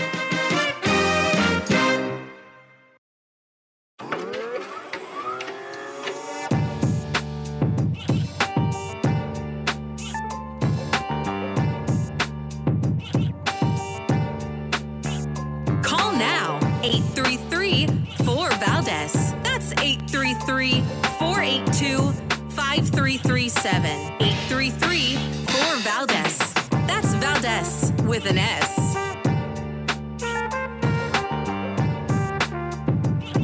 All right, America, welcome back on the second half here with, let's see, we got 30 minutes or so to go before I'm not keeping you company anymore. Some of you are counting down the clock saying, yeah, thank goodness. The rest of you are, lamenting that we won't be together. But don't worry, we got a lot to cover still. All right, our phone number is 833-4-VALDEZ, 833-482-5337. So I'm, like usual, once or twice a day I check my Instagram feed, at Rich Valdez with an S, by the way, and I see this account that I follow. It's called Poplitics, and one of the interviewers on Poplitics is interviewing Dr. Courtney Kalla, who is the author of a book called I Don't Believe in Soap, Shoes, or Shaving. And she's a chiropractor in the Dallas-Fort Worth area, and she was giving her tips on stuff, on different things that she was musing about. And this is, I want you to hear a series of these questions like, you don't believe in soap, and she explains why we should never use soap. She explains why she doesn't use deodorant or she doesn't shave. And she also explains why the best way to have your coffee is rectally with an enema. Yeah, go figure. Listen to this. I thought, this girl is crazy. And then after 2 months, I realized you were right about everything. Most of the time, first impressions, people are like, nah, man, I'm out. You haven't washed your body since 2017 with soap. There's very few cases where you're like, caked in mud and that you actually need an emollient to help you get the mud off. That's what soap was created for. It was not created for you to use every day, multiple times a day. Are prenatal vitamins a scam? Short answer, yes. A woman having a flat stomach isn't actually normal? We have this standard. We're trying to look like men when it comes to that area, and their reproductive organs are on the outside of their body. But for women, our reproductive organs, which are on the inside of our body, we're like, let's shrink that down. Allergies are not normal. If you are having allergies, there's something going wrong. It's a siren from your immune system saying we're not okay. You don't wear deodorant. And haven't in years. Your armpits are supposed to sweat. It's a major detox pathway for your body. Coffee enemas. Listen, the energy you have after. I remember the first time after I did one, my husband was like, you could do one every day. Like, I love this version of you. Conservative women, they're like, all right, Alex, you got me to go off birth control. Now you want me to start putting coffee up my butt. I'm going to have to draw the line somewhere. Okay. So I couldn't help but laugh at that because, her husband loves the version of her that has coffee through the back door. Okay, listen. I mean, look, to each their own. I'm not being critical here. I'm really analyzing and observing this. I'm thinking, we're going to have to look into this. What I really think we got to do is book Dr. Courtney Kalla to come on the show and invite her if we can, because I would love to have this conversation a little bit more in depth in our very long form interview format that we have here on our live and national late night platform. And I would love to do that because I think Americans would really benefit from hearing some of this stuff, in my opinion. But I'd love to know, what are your thoughts on this not showering, not using deodorant? Yeah, I get it. Everybody sweats in their armpits.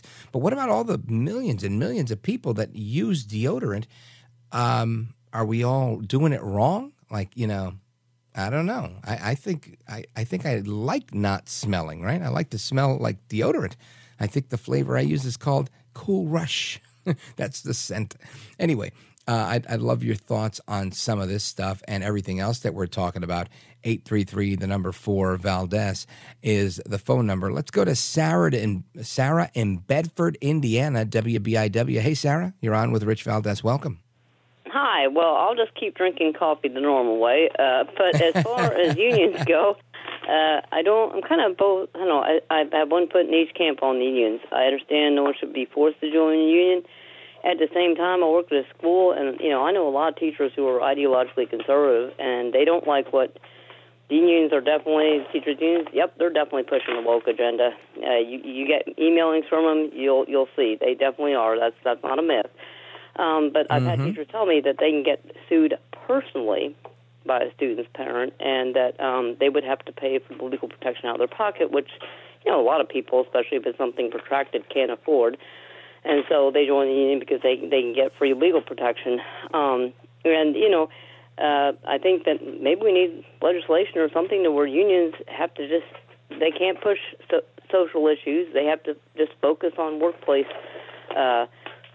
issues, and that's it. And, your screener made a good point. He said, yeah, and not only the unions, but the corporations. Maybe we just cut that out where unions or corporations are supporting certain agendas, and they just, focus on the subject at hand, and that's it, Yeah, I'm in a perfect world, I guess that happens, but I think in the world we're in, and I don't know that we could get to a place like that.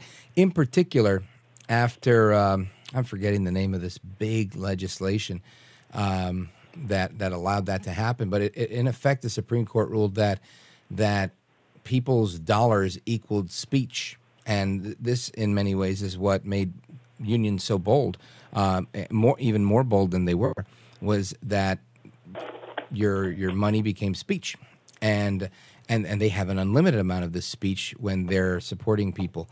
So I don't know that we could get to that place, but maybe we can. We'll it's a good thought to explore. I don't know that we could ever get there and say, hey, you can only do this because that flies in the face of liberty in many ways, especially after that. Not McCain-Feingold. What was another big financial? Anyway, the one David Bossie was involved in. So I'm drawing a blank. But yeah, good point. Now let me go back to this. Do you use deodorant, Sarah? Yes, I do use deodorant, and I'm going to tell you something. Coffee enemas. I knew a couple who was in alternative health and used coffee enemas, and people have done this. Well, it did, but it wasn't that good on their health. So I think the jury's still out on the coffee enemas. You can kind of strip lining off. I mean, supposedly you can clean toxins out of your intestines, but you can also strip beneficial stuff out of there. Also, you need something, whether it's soap or something, to break up biofilms. Bacteria do produce what's called a biofilm. That it's kind of like an oily surface that kind of protects them. And so if you're not going to use soap, you need something to break that up, or you got to use a lot of elbow grease. So, right. And listen, she's not the only one. There's a lot of celebrities that moved on this bandwagon in Hollywood, where they, they said they're not doing that anymore. Even their kids, they said they'll bathe their kids once a month, when necessary. And again, it having something to do with the not the biofilm that you're talking about, but some other dermal substance that grows on your body that you don't want to get rid of, that in effect is some sort of antibiotic or something, a part of your immune system. And they're saying every time you wash that away, you have less of it, and therefore making yourself more susceptible to whatever. It's the same theory as people that say don't use hand sanitizer 10 times a day, not just because it dries out your skin, but because it I don't know, it creates some sort of dependency or whatever, what have you. I don't mind being dependent on soap. I kind of like it. I use one of those more mild bath bar type of things where it's been around for 1,000,000 years. My grandmother used to use it. I've seen it around forever. And it works good. Doesn't dry out my skin, and, I'm a happy guy. But apparently this is a big thing, and with the interviewer who interviewed her said, hey, she heard about it, she thought it was crazy, and then moved on to thinking, well, this is not so crazy, and thinking she's right.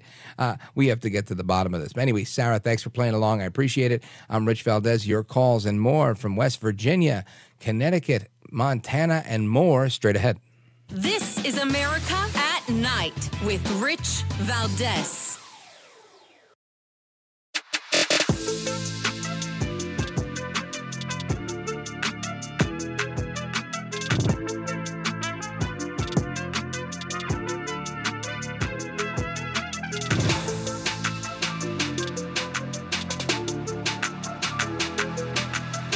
Voted best head of hair in live late night radio 6 years in a row. It's Rich Valdez.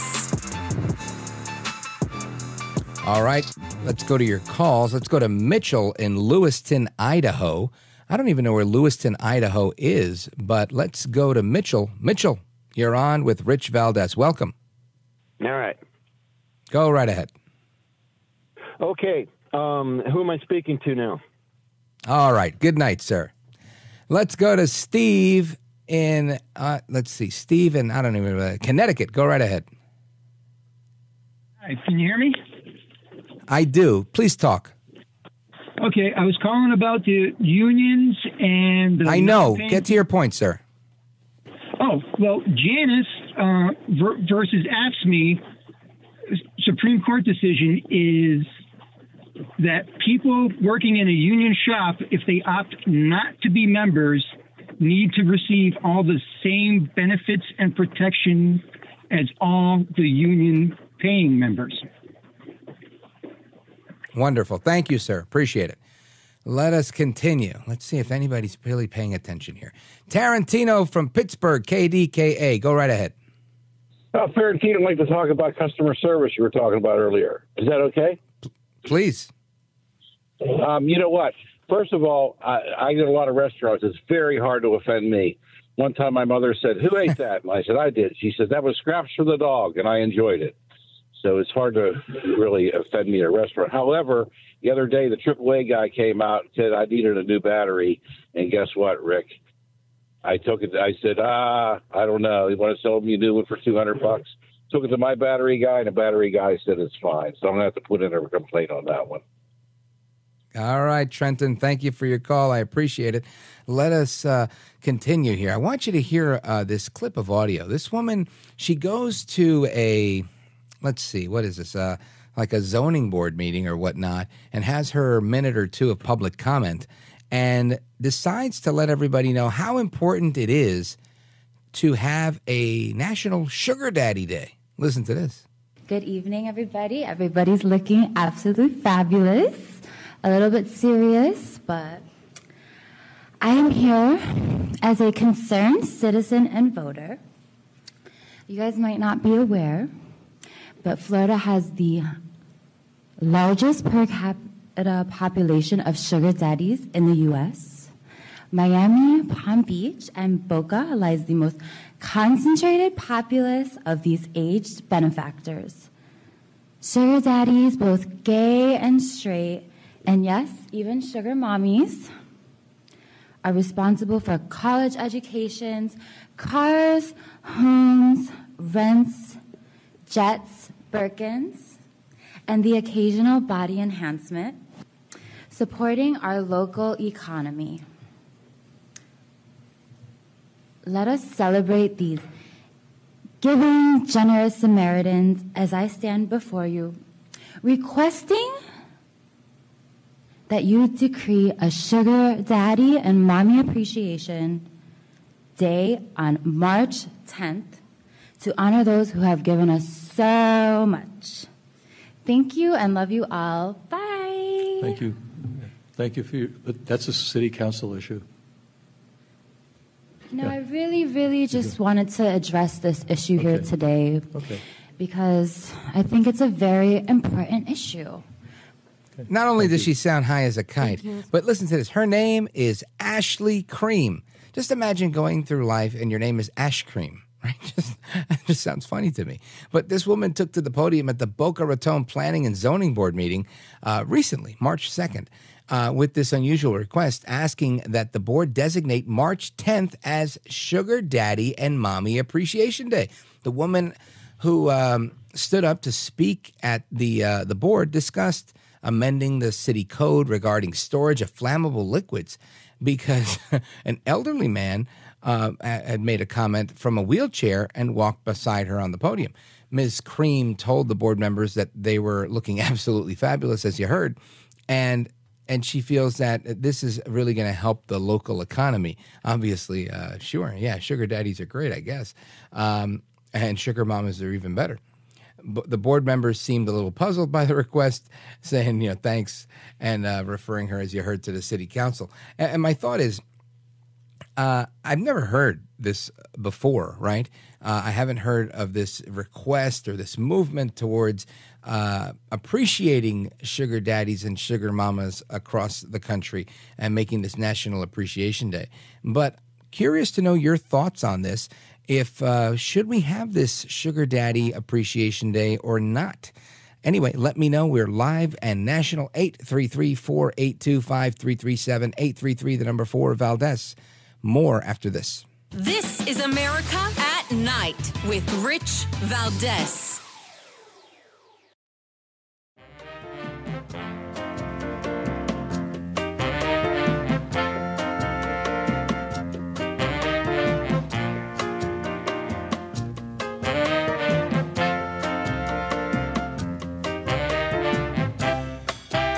This is America at Night with Rich Valdez. All right, let's go to Jeff, some obscure place in Michigan, WILS. Jeff, what city are you calling from, sir? Mr. Rich Valdez. And that's Valdez with an S, by the way. It is, Jeff. Mistaken. What city are you in? We'll go Lansing, yeah. Yeah. Lansing, okay. And talk to me about your thoughts tonight. Well, I'm thinking about those coffee enemas, and I'm kind of a thinker, or at least I like to think that I'm a thinker. And now my wife, she likes those mocha coffees, the kind of chocolatey kind of things, And I'm thinking from, just okay, let's from like maybe a flatulent type, it might, take a deep breath. I know it's nerve-wracking. Go ahead. So mocha chocolate, mocha coffee enema. Go right ahead. Yeah, but on the other hand, I like my coffee really, really hot, and I'm thinking, maybe putting hot coffee in your butt might not be something that I don't think would be fun. Yeah. So are you going to be trying this and calling us back with the result? I don't know. I might start out with a green tea maybe first, Yeah. Well, thank you, sir. I appreciate that. I think all the Americans that are listening really appreciate the last minute or so of our conversation with you. Made the show that much better. Let's go to Steve in Cleveland. WEOL 930. Steve in Cleveland. Make it count, brother. Rich, I want everybody to label you easy listening because that's exactly what you are. Thank you, brother. I appreciate that. You're welcome. I mean, it's a pleasure listening. I mean that. Trump spoke for 2 hours tonight. He could drive a golf ball over 250 yards. But all I know is I had to go someplace, and there was somebody walking out with a mask on their face. And I got a grandson who basically listened to Bannon and everybody else for a couple of years, called virtual school and that, and background what kids teach you.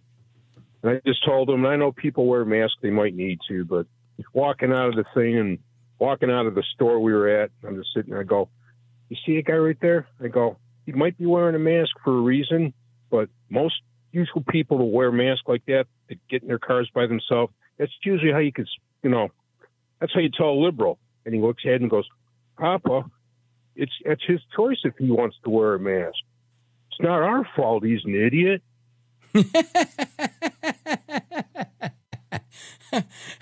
Well, I laugh because you had good delivery there, but I don't want people to think that if they were masked, they're idiots. I do want to say that there's a lot of evidence out there. We had a couple of think tank people on saying that masks are just not as effective as we thought they were. Just like we thought this thing came from bats, and now we're finding out that it came from the same lab we thought it came from. And on top of that, we paid for it. And on top of that, we paid for it twice. They double billed us in an accounting error, it seems, quote unquote error. Oh, Steve, I tell you, This is not me trying to one-up anybody and best anybody in any way. This is really just me, the incredulity of the situation and thinking, man, it's amazing how they took the goodwill of so many Americans and abused it and turned one person versus the next a little while ago. I hope I have enough time to get this in. But I saw this post, and it was like a meme that somebody made. They put a picture of Einstein, something he didn't say, but it said if you put a bunch of black ants together with fire ants, nothing happens if you put them in a jar. But if you shake the jar, they start killing each other. And neither of them are at fault. It's the fault of the person that shook the jar. So let us blame Fauci and those that shook the jar, Steve. Take care. Good night. God bless. I'm Rich Valdez. We'll do it again tomorrow. The Ed Milet Show showcases the greatest peak performers sharing their journey, knowledge, and thought leadership. This is one of the all-time best pieces of advice ever given on the show. Actor Rainn Wilson. The number one thing that psychologists point to with young people of why they are struggling so much in this mental health epidemic is they don't have resilience. So how do you build resilience if you don't understand suffering itself? The Ed Milet Show is available on YouTube or wherever you listen.